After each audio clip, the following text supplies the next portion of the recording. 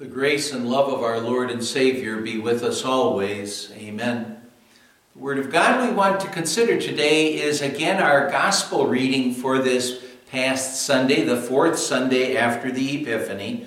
We're looking at Matthew chapter 5, verses 1 to 11, where Matthew writes, "Now when Jesus saw the crowds, he went up on a mountainside and sat down. His disciples came to him and he began to teach them, saying, 'Blessed are the poor in spirit, for theirs is the kingdom of heaven. Blessed are those who mourn, for they will be comforted. Blessed are the meek, for they will inherit the earth. Blessed are those who hunger and thirst for righteousness, for they will be filled.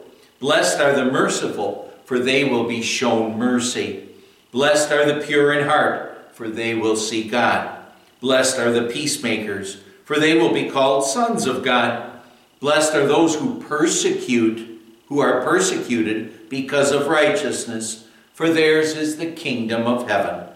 Blessed are you when people insult you, persecute you, and falsely say all kinds of evil against you because of me.'"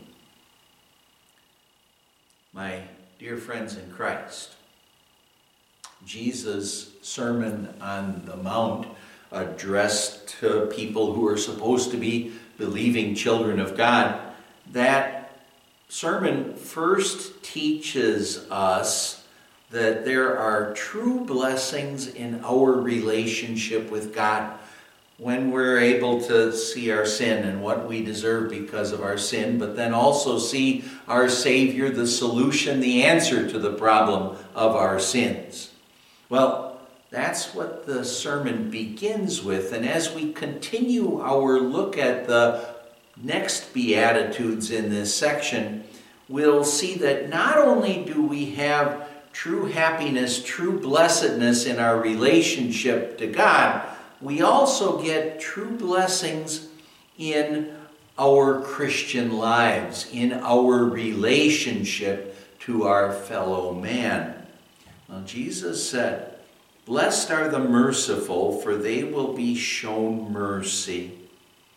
The merciful are those who are touched in their hearts by the needs of others, and as they're touched in their hearts by the needs of others, it motivates them to do something for the sake of those who are in need.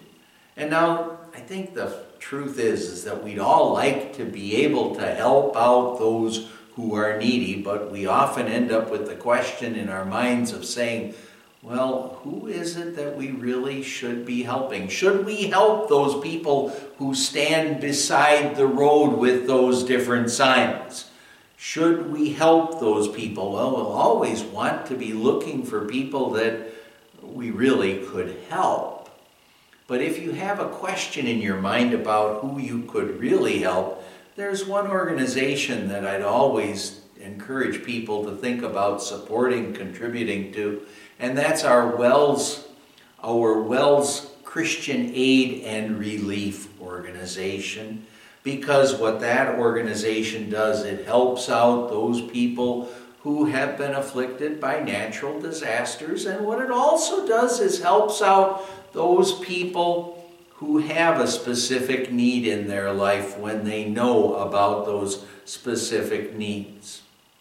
Well, mercy, when you think about it, mercy toward our fellow man, it isn't a quality that we would say is possessed to a great degree by our world today. And it's not possessed because we all have that natural tendency to selfishly think about ourselves. That's what our sinful nature does to us. And, well, may God help us to see the true happiness, the true blessedness that we can have when we love our neighbor as we love ourselves. Well, Jesus said, "Blessed are the pure in heart, for they shall see God."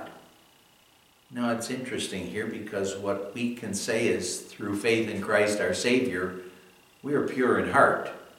Now we can't see our sin, we can mourn about our sinfulness, but we're pure in heart because we've been cleansed of all of our sins by the blood of Jesus Christ. That makes us pure in heart. But that's not all that Jesus means when he talks here about being pure in heart. Not just that we are forgiven of all of our sins, but being pure in heart also means that God the Holy Spirit is working in our hearts and, trying to keep our hearts pure in our dealings with others. And now working at being pure in heart, that's something that we're going to struggle with. Everybody's going to struggle with, because think about the world that we live in.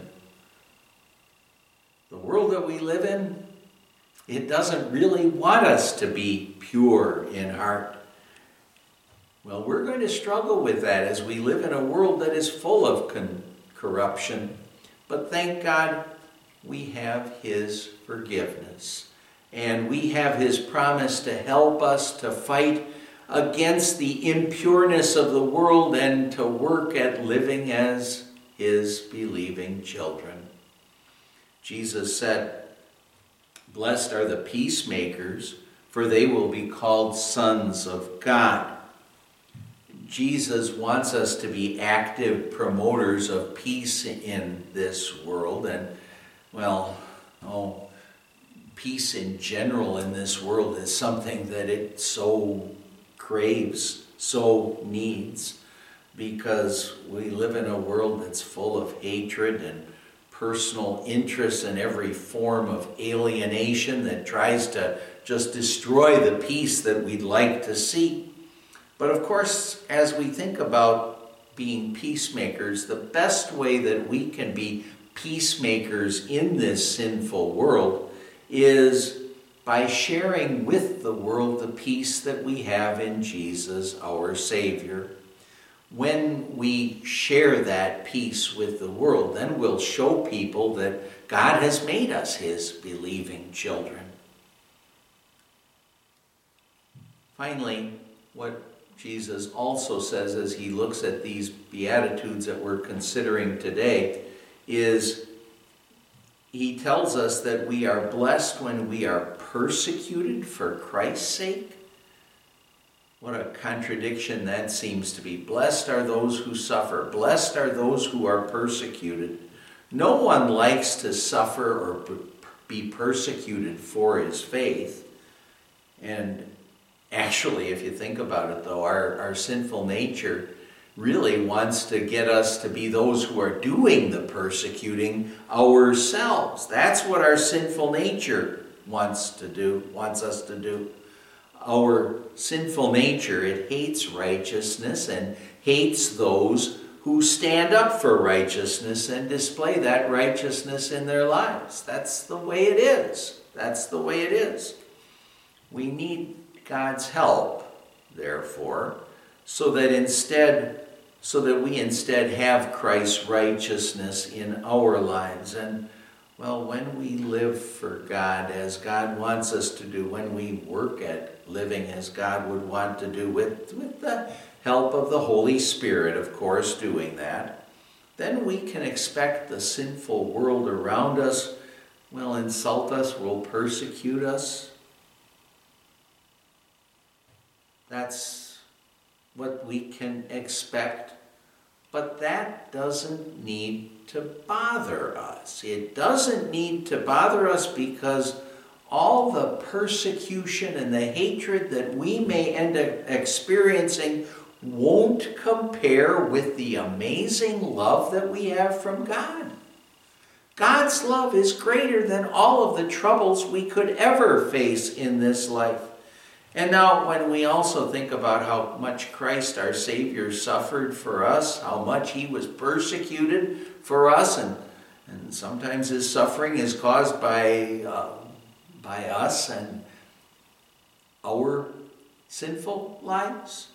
But when we think about what Christ suffered, what he endured for us, we'll recognize that it really is a privilege for us to suffer in a little way for Jesus our Savior. And the suffering that we endure, that'll never compare to what Jesus our Savior endured for us.